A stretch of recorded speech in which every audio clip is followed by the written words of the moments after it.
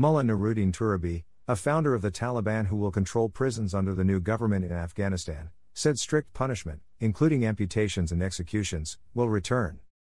Everyone criticized us for the punishments in the stadium, but we have never said anything about their laws and their punishments, Turabi said in Kabul during an interview, which was published Thursday by the Associated Press.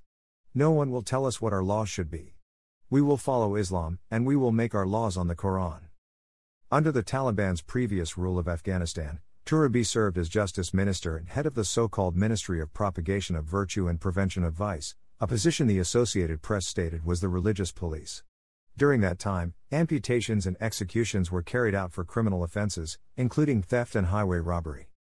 According to Turabi, those same practices will be brought back.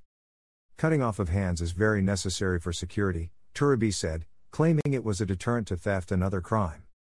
While it has yet to be determined whether the punishment will occur in public, Turabi said that Taliban officials are working to develop a policy to handle it and insisted the Taliban are changed from the past, as he spoke with a female reporter.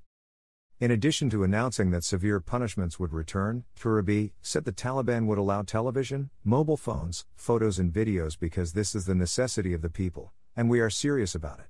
He also noted that female judges would be allowed to adjudicate cases. However, Afghanistan's laws will be based on the Quran. Turabi even claimed it would help spread the Taliban's message.